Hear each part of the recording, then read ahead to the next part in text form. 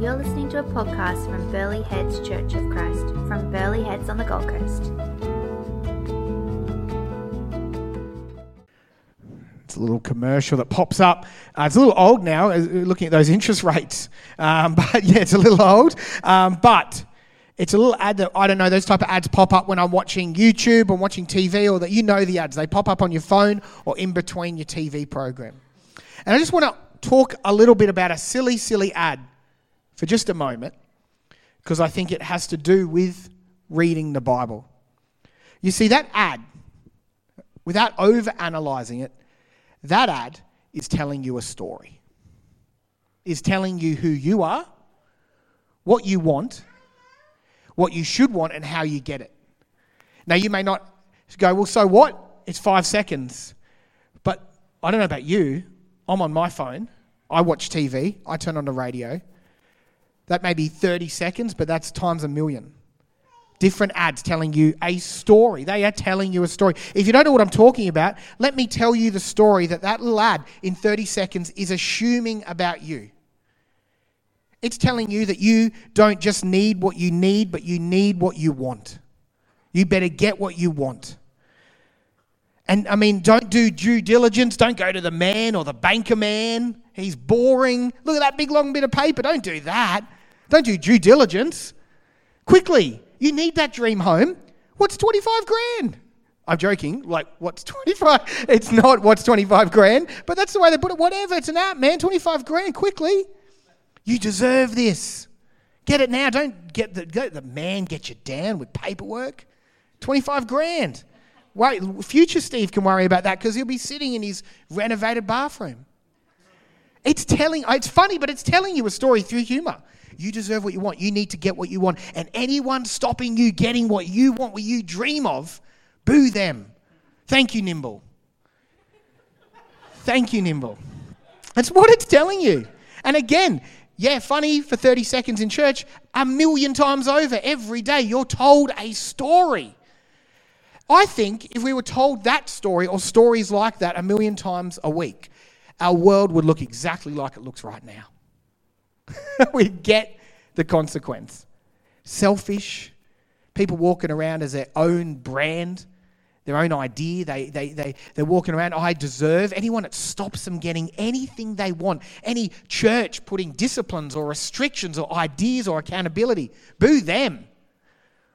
I want to sleep who I want to sleep with. I want to go to where I want to go. I want to buy what I want to buy. Don't you dare stop my any inkling or desire or want. It's a need, and I'm going to stop anyone in the way.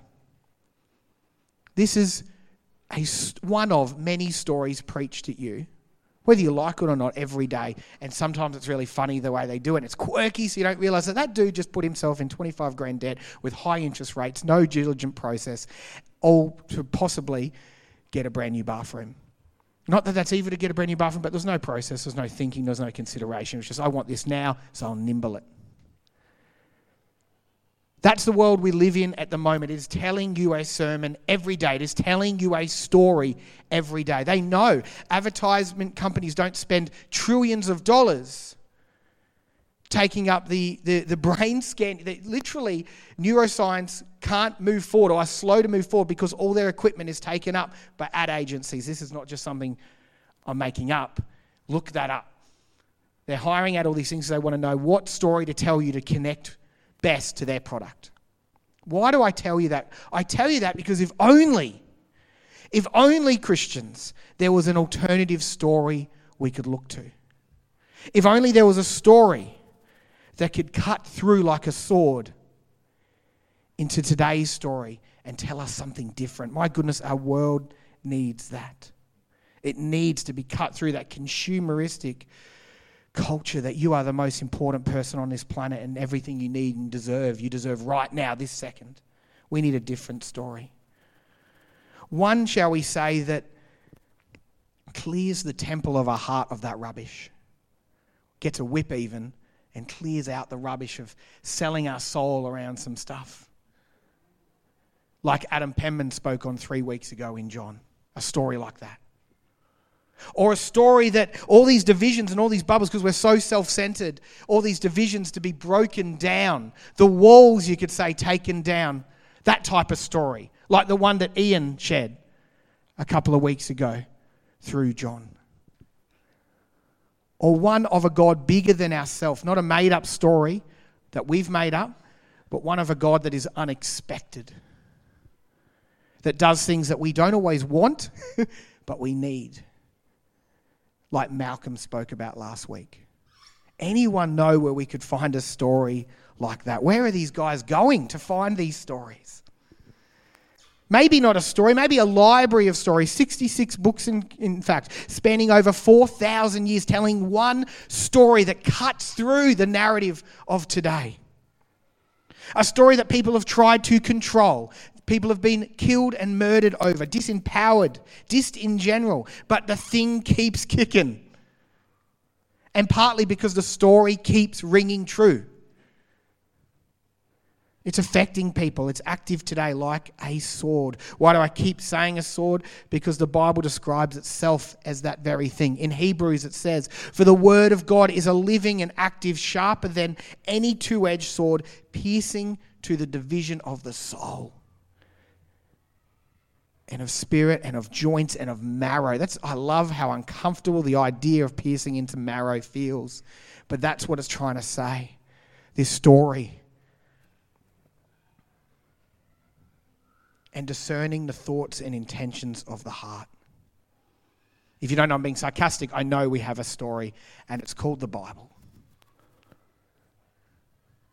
It's the third time we've done a similar sermon in 3 years. We do Wield the Word and prayer. No matter what practices we explore each year, we always do those two because we believe they're very, very, very important. And so I'm actually not going to...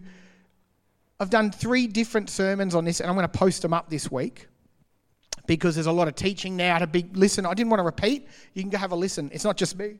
We've had some guests in preaching about it. I'll post them up on our Facebook this week. If you want a copy, I'll give that to you. But today I wanted to do just something a little bit different as we start to unpack this story that pierces through all other stories, tells us a different narrative.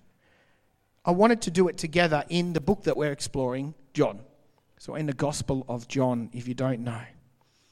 And so the first thing we need to do this morning, like any sword, there's a heap of ways to wield it, but this morning we're just going to do it together. And so if you've got your Bibles, or if you've got the screen up here, we're going to open to John 6:25, and we're going to have a look at a story today and see how it can cut in, how it can face the narrative of today and ultimately transform us. So open it and read it. John 6:25, if you've got that, open it up, let's have a look. While you're doing that, let me pray. Father God, I just pray that your Spirit guides us this morning as it already has. We thank you for all the things you're a part of in this church. But we thank you for this alternative story. Not a made-up story, but a story that's some part historical. Other books are poetic. Other books are prophetic. Other books are wisdom literature, and some are testimonies. And as we open the testimony of John about Jesus, I just pray right now you cut through the stories we've been hearing maybe all week. And God, do a new thing. Tell us a new story, or remind us of a very ancient, good and beautiful story this morning through this book. In Jesus' name, amen. John 6:25. Let's continue this series in John. When they found him on the other side of the lake, they asked him, "Rabbi, when did you get here?" Jesus answered, "Very truly I tell you, you are looking for me not because you saw the signs I performed, but because you ate the loaves and had your fill. Do not work for food that spoils, but for food that endures to eternal life. When the Son of Man will give you, for on him, which the Son of Man will give you, for on him God the Father has placed his seal of approval." Then they asked him, "What must we do to do the works God requires?" Jesus answered, "The work of God is this, to believe in the one he has sent." So they asked him, "What sign then will you give that we may see and believe you? What will we do?" Our ancestors ate the manna in the wilderness, as is written, he gave the bread from heaven to eat. Jesus said to them, very truly I tell you, it's not Moses who has given you bread from heaven, but it was my Father who gives you the true bread from heaven. For the bread of God is the bread that comes down from heaven and gives life to the world. Sir, they said, always gives us this bread. Then Jesus declared, I am the bread of life. Whoever comes to me will never go hungry. Whoever believes in me will never be thirsty. But as I told you, you have seen me and still you do not believe. All those the Father gives me will come to me, and who comes to me I will never drive away. For I've come down from heaven not to do my will, but to do the will of him who sent me. And this is the will of him who sent me, that I shall lose none of those he has given me, and raise them up at the last day. For the Father's will is that everyone who looks to the Son and believes in him shall have eternal life, and I will raise them up at the last day. It continues that the Jews there began to grumble about him because he said, I am the bread that came down from heaven. They said, is this not Jesus, the son of Joseph, whose father and mother we know? How can he say, I come down from heaven? Jesus hears this. People usually grumble in a way, if they're doing it out loud, they want you to hear it. So it's not surprising. Stop grumbling amongst yourselves, Jesus answered. No one can come to me unless the Father who sent me draws them, and I'll raise them up at the last day. It is written in the prophets that they will all be taught by God.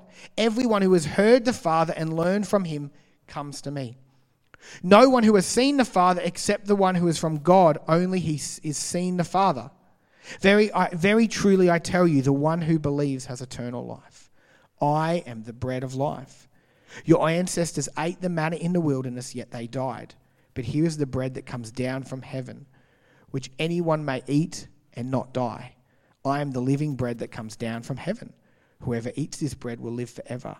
This bread is my flesh, which I give you for the life of the world. And then the last part. So the Jews began to argue sharply amongst themselves. How can this man give us his flesh to eat? And Jesus said to them, truly I tell you, unless you eat the flesh of the Son of Man and drink his blood, you have no life in you. Whoever eats my flesh and drinks my blood has eternal life, and I'll raise them up at the last day.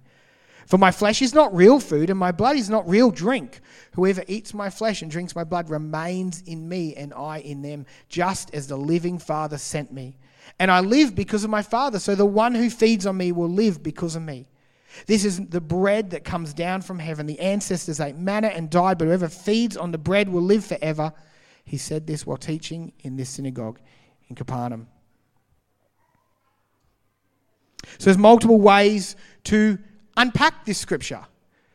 Like if a sword, there's multiple ways to swing that around. You want to be careful. You don't want to hurt anyone with it, but you want to explore it. You want to look at it. Do you know what? We're exploring in Alpha at the moment. Last Wednesday night was actually reading the Bible, the practice of it. So it was very helpful. And although I would not encourage this as your main way of reading the Bible, half the group admitted that they'd be impacted by God, not every day, but at least once in their life from doing the whole, I'll randomly open to a page. As a pastor, I do not endorse that as your main way of reading the Bible. However, as a pastor, I sat there while half a table said to me God had moved through that way. Why? Is that a good way to read the Bible? Not necessarily. Is God good? Yes. So if you open it and read it, he's going to try to meet you there. Sometimes it's that, I really need you today, and I'll just flick it open and see what it says. It's dangerous. I've also heard horror stories about that. But God wants you just to open it. He wants you to read it. He wants you to hear his story. Because we get to hear the other world story every single second. He needs it to cut through and tell you a truth, show you a way, and give you life. So we're going to keep unpacking this today. But I'm going to ask for a brave soul. And I might not get anyone, because it's quite a thick passage. Does anyone want to give me the gist? The summary of what just happened, what we just read? Is anyone feeling brave, or could at least be, I was going to say bullied, that's not the right word, but could it at least be manipulated is also not the right word. I could be pushed gently to give me a little bit of a summary so far. Oh, give it up for Neil. So just before this passage, we've got the feeding of the 5,000. And so Jesus is concerned because he knows that he's got an intention of the kingdom of God, and it's not what they're wanting. They want to turn and make him king. So they're following Jesus, many of them with the wrong motivation and intention. And so they're thinking the kingdom of God is going to come and they're going to try and make him king. And so they've got a mindset that is Old Testament mindset about and thinking about things of the earth and not thinking on the same tangent that Jesus is thinking about. He's thinking of heavenly things. And so Jesus is talking about relationship, and their mindset is back in the wilderness. And Jesus in the New Testament, when he talks to the Pharisees and the teachers of the law, he's talking in the same manner, and he's saying, I've come to fulfill the law, I've come to put things right. And their mindset is stuck in the Old Testament ways and focusing on the law, and they're stuck. And so Jesus is saying, I've come to fulfill the law, and I'm coming to give you insight. Thanks. Yeah, give it again. Thank you. Yeah, awesome. Thank you. Again, heavy layered, but this is the fun of. This is why I love small tables as well, because they get to do this every week. You get to ask each other, hey, what do you think? What have you heard about this? What even if you weren't, but even if you were wrong then, I was prepared to let you share something, because I know your heart. If you had just been someone that just walked in, or maybe not give you the mic, but I know your heart, and you weren't wrong, Neil. That's exactly. God is unpacking some old habits, some things that they're stuck on. And so it brings questions. You're allowed to question the text. God will be okay. You're allowed to bring concern.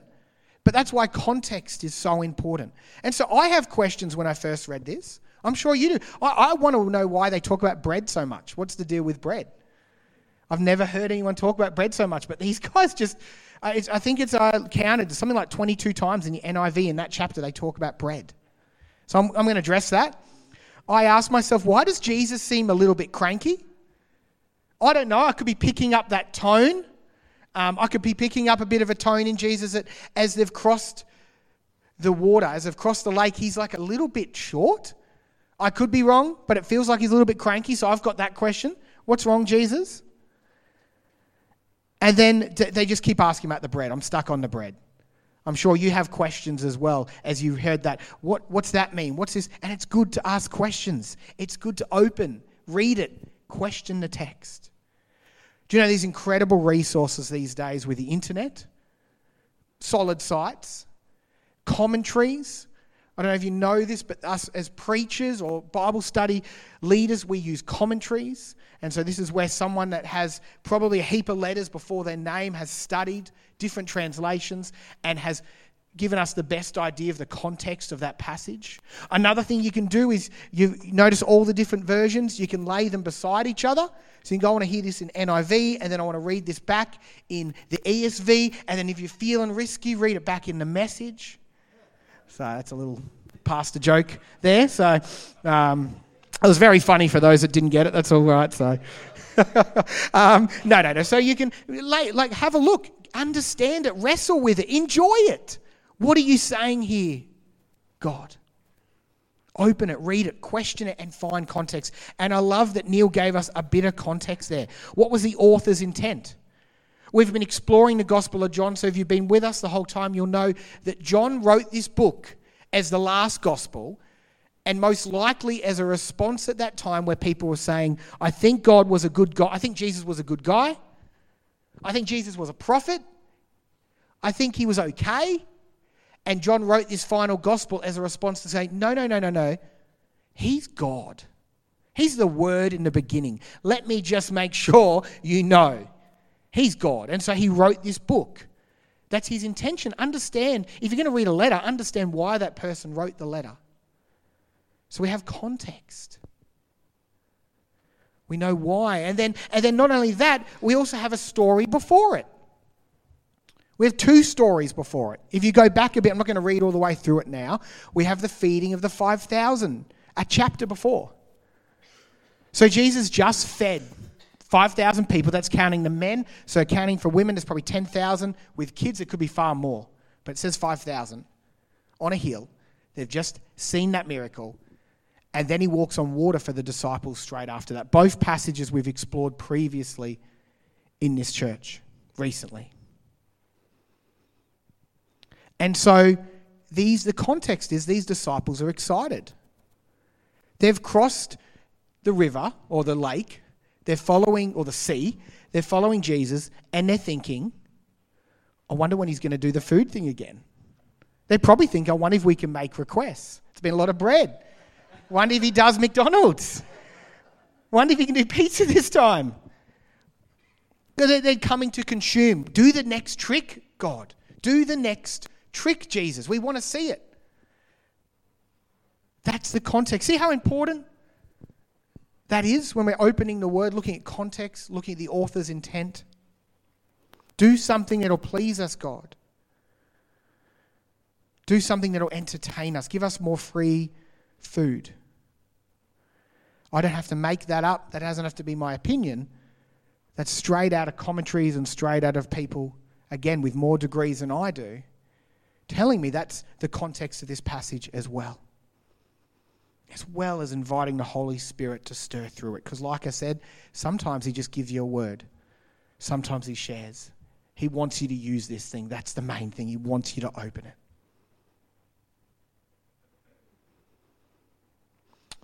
Open it, wrestle with it. You know, I mentioned my Bible college. I've done a little bit of study, but if you didn't know, I'm 80% the way through my Master's in Divinity, it's called. But I tell you what's taught me more than that. That's fun. And I want to get that just so, because it sounds cool. You got to admit, if I have that on a card, Masters of Divinity, like, well, this guy must know it. Sounds a bit like a Jedi type picture, but regardless, do you know where I've really learnt the Bible? It's preparing sermons and Bible studies. It's the stress a bit of knowing I've got to preach in front of everyone and about 16 pastors, it feels like, in this church. So I've got to preach in front of everyone and about another 16 pastors. I better know my stuff. I love it. I open it. I enjoy it. I research. I read widely. And I encourage you to do the same. Enjoy it. Open it. Wrestle with it. You don't have to necessarily get a degree. We'd love you to if you want to look at that. We've got options. But read it, enjoy it, open it, and learn the context. Learn why they're mentioning bread. Tell yourself, remind yourself and others that story that opposes Nimble, that opposes the world sermon. Now I want to look at this word, bread. Again, with the helpful of commentaries, 21 times in NIV. Let me tell you that this bread is kind of like, and this is a silly example, but, okay, it's like someone finds a recording of me in 200 years where butterfly catching with a net is really popular. Do you know that old school catch a butterfly with a net? So imagine that. This is silly, but hopefully it helps. In 200 years, butterfly catching with a net is really exciting. And someone finds this ancient Burley Heads Church of Christ sermon by Steve Gray, prolific author of that time. No. They just find this recording on a USB. They're like, what's this? I'll plug this in. And he says, I've just been on the net today. And they're like, back then they must have standed on their butterfly nets. Out of context. Silly, but a real visual way of going, okay, he's talking about going outside and standing on his butterfly net. They don't know. I'm talking about the internet. Silly, but we literally do the same today. We picture bread. We picture going down the shops, buying bread. We don't understand the cultural context of bread. Let me give you some, because they knew it. They knew the context.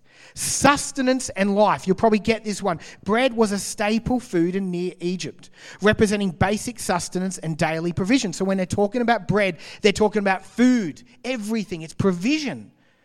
The Lord's Prayer includes the line, as we've been exploring, give us this daily bread. It's dependence on our basic needs. So when they say bread, that's what they mean. They also mean the presence of God. In the Old Testament, the bread was the presence, also known as the showbread or the shoe bread. It was placed in a tabernacle and later in the temple. And so bread meant presence. You're there, you're eating, you're there, there's bread. God has presented himself. He is there, provision for his people, found in Exodus 25:30.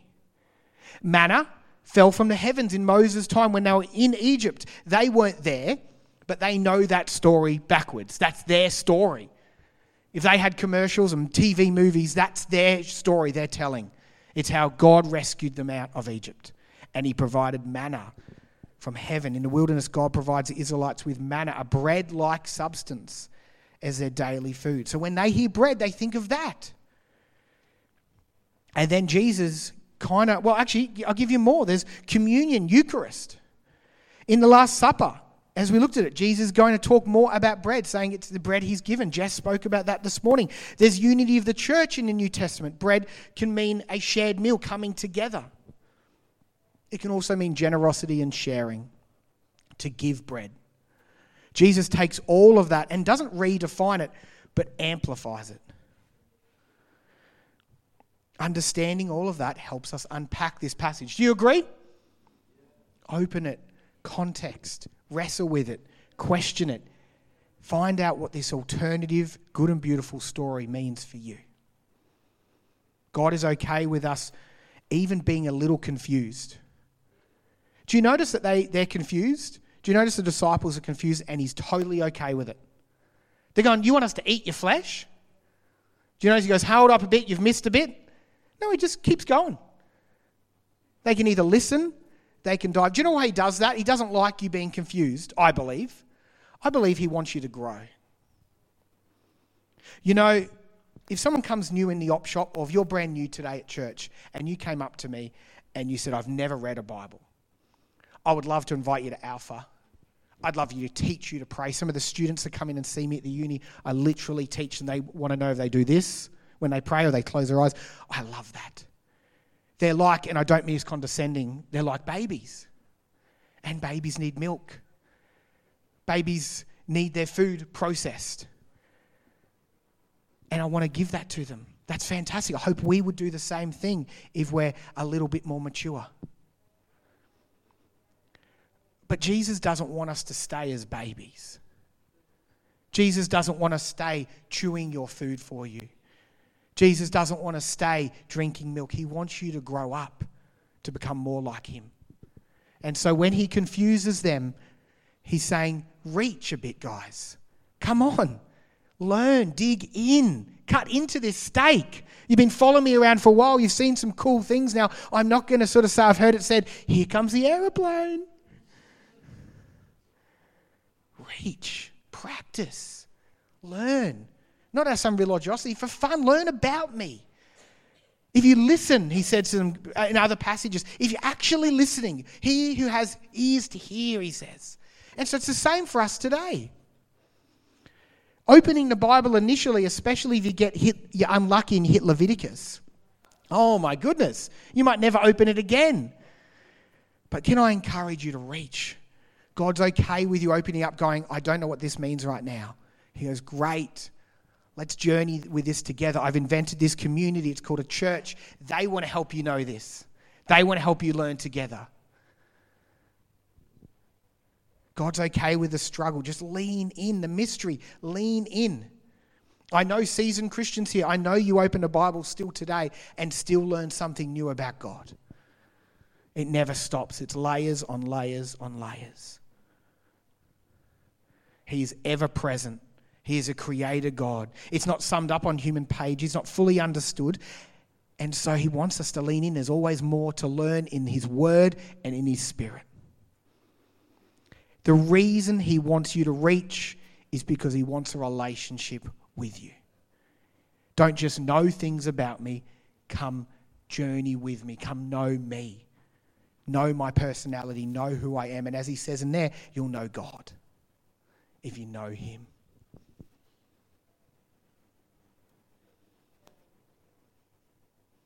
So question for you just to consider, conscious of time today. What is the Holy Spirit challenging or encouraging me to see within this story?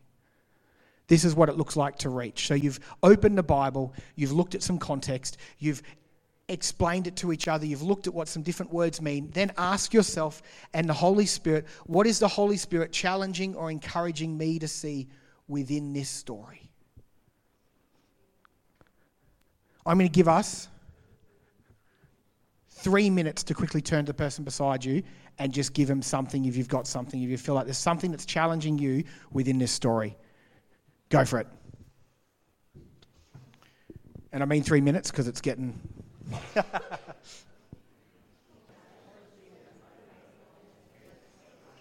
All right. You're doing exactly the whole purpose of this sermon this morning, and I'm cutting you off, which is to open the Bible together. If you get nothing else from this morning, that's what I'm asking us to do. Open the Bible together and enjoy it and ask God what He is saying. Do you know what? I didn't hear many of you look at me blankly and go, and it was okay if you didn't hear anything, if you weren't encouraged or challenged, but most of you started talking then. Do you know what that tells me? God just spoke to a ton of people in this room. So if you're sitting there going, I've never heard from God, open His Word, pray, and see what happens. For me, I'll tell you how I was challenged. I cheated. I had way more prep time. Kind of like they say Batman does, with unlimited prep time, he can do anything. I had prep time this week. And this is what I was encouraged, challenged for the modern church. This was a challenge. And I'm not talking about Burleigh specifically. I felt a sense of saying, we've become babies in the West. Entertain us. Comfort us. Entertain me more. Comfort me. We're hungry. Where? Bread, food, music. And it's everywhere. It's probably shaped by the Nimble story, but then even in church. It's like, I don't like this style. You're not telling me what I want to hear. Tickle my ears some more. And again, I'm not talking about Burleigh specifically. You know this to be true in the West. Tickle my ears. Impress me. I'm bored. I'm hungry. I don't like this. It's too hot. It's too cold. It's not what we used to do. It's not what I do. It's not what I like. Daddy, I want a golden ticket and a golden goose that lays a golden egg. That's what it reminds me of. And my kids are currently learning Willy Wonka monologues for school. But we've become babies. Feed us. Spoon feed us. That was my challenge to me, as not always spoon feeding, and also myself. That's why I got it. And instead, reach. Again, I'm not judging you. It's not meant to cause you guilt. It's meant to reach out and learn and dig in and cut my own meal up and feed and meet with people and make it important to meet around brothers and sisters in Christ and dig in to the true and good and beautiful story that is the gospel. Amen? I'm not saying reach up, by the way.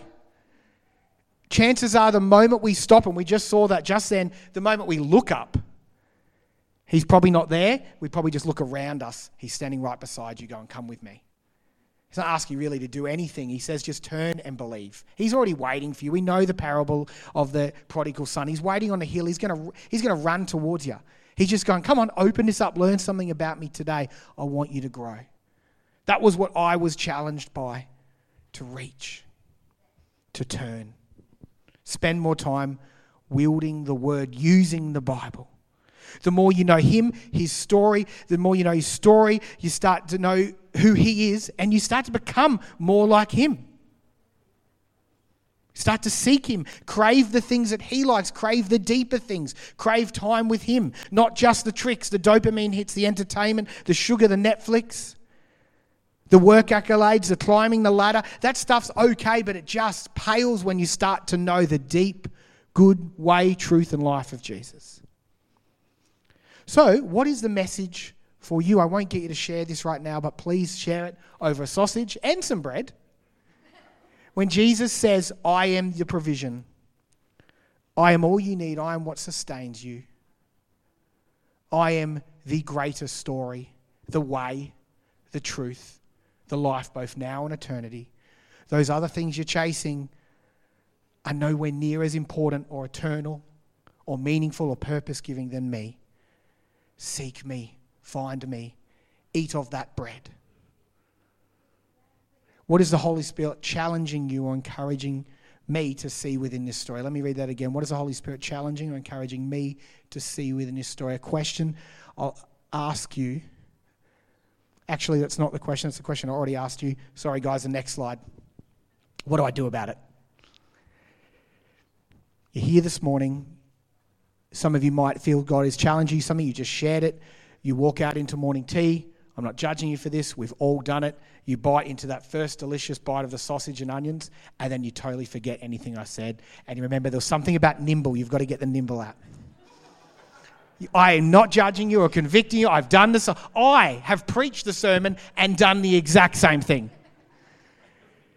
Write down, take out your phone if you're taking notes, or stop and consider in this song, what are you going to do about it? What is the purpose of God turning up today, talking to you, challenging you? I saw it, encouraging you. It was nothing I said. It was his word. And you going, thanks God, I wish you'd talk to me. I'm hungry. Again, what has he revealed to you and what are you going to do about it? For me, I need to read the Bible more for me. I read the Bible professionally.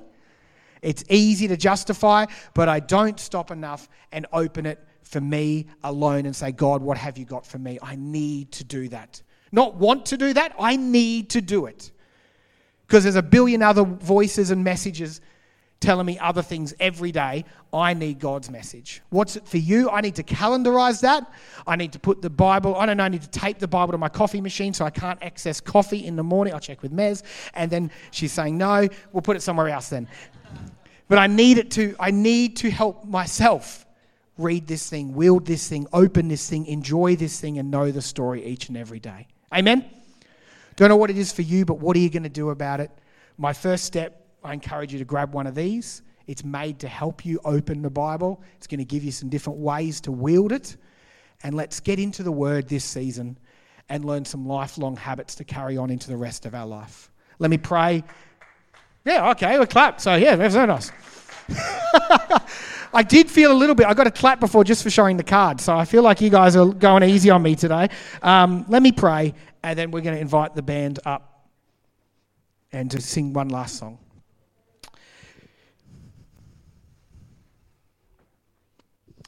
Father God, thank you for your Gospel of John. Thank you for the story and the announcement of your bread, that you are our provision, that you are our answer, that you are our sustenance, that you are life, that you were there in the beginning, we learnt in John. You've been right through the whole thing, and you still provide today, that you are present. Let us not just long for unholy things that are cheap and nasty and just ultimately lead to death and destruction. Let us hunger for deep, good, and beautiful things, ways, truth, and life. In Jesus' name, amen.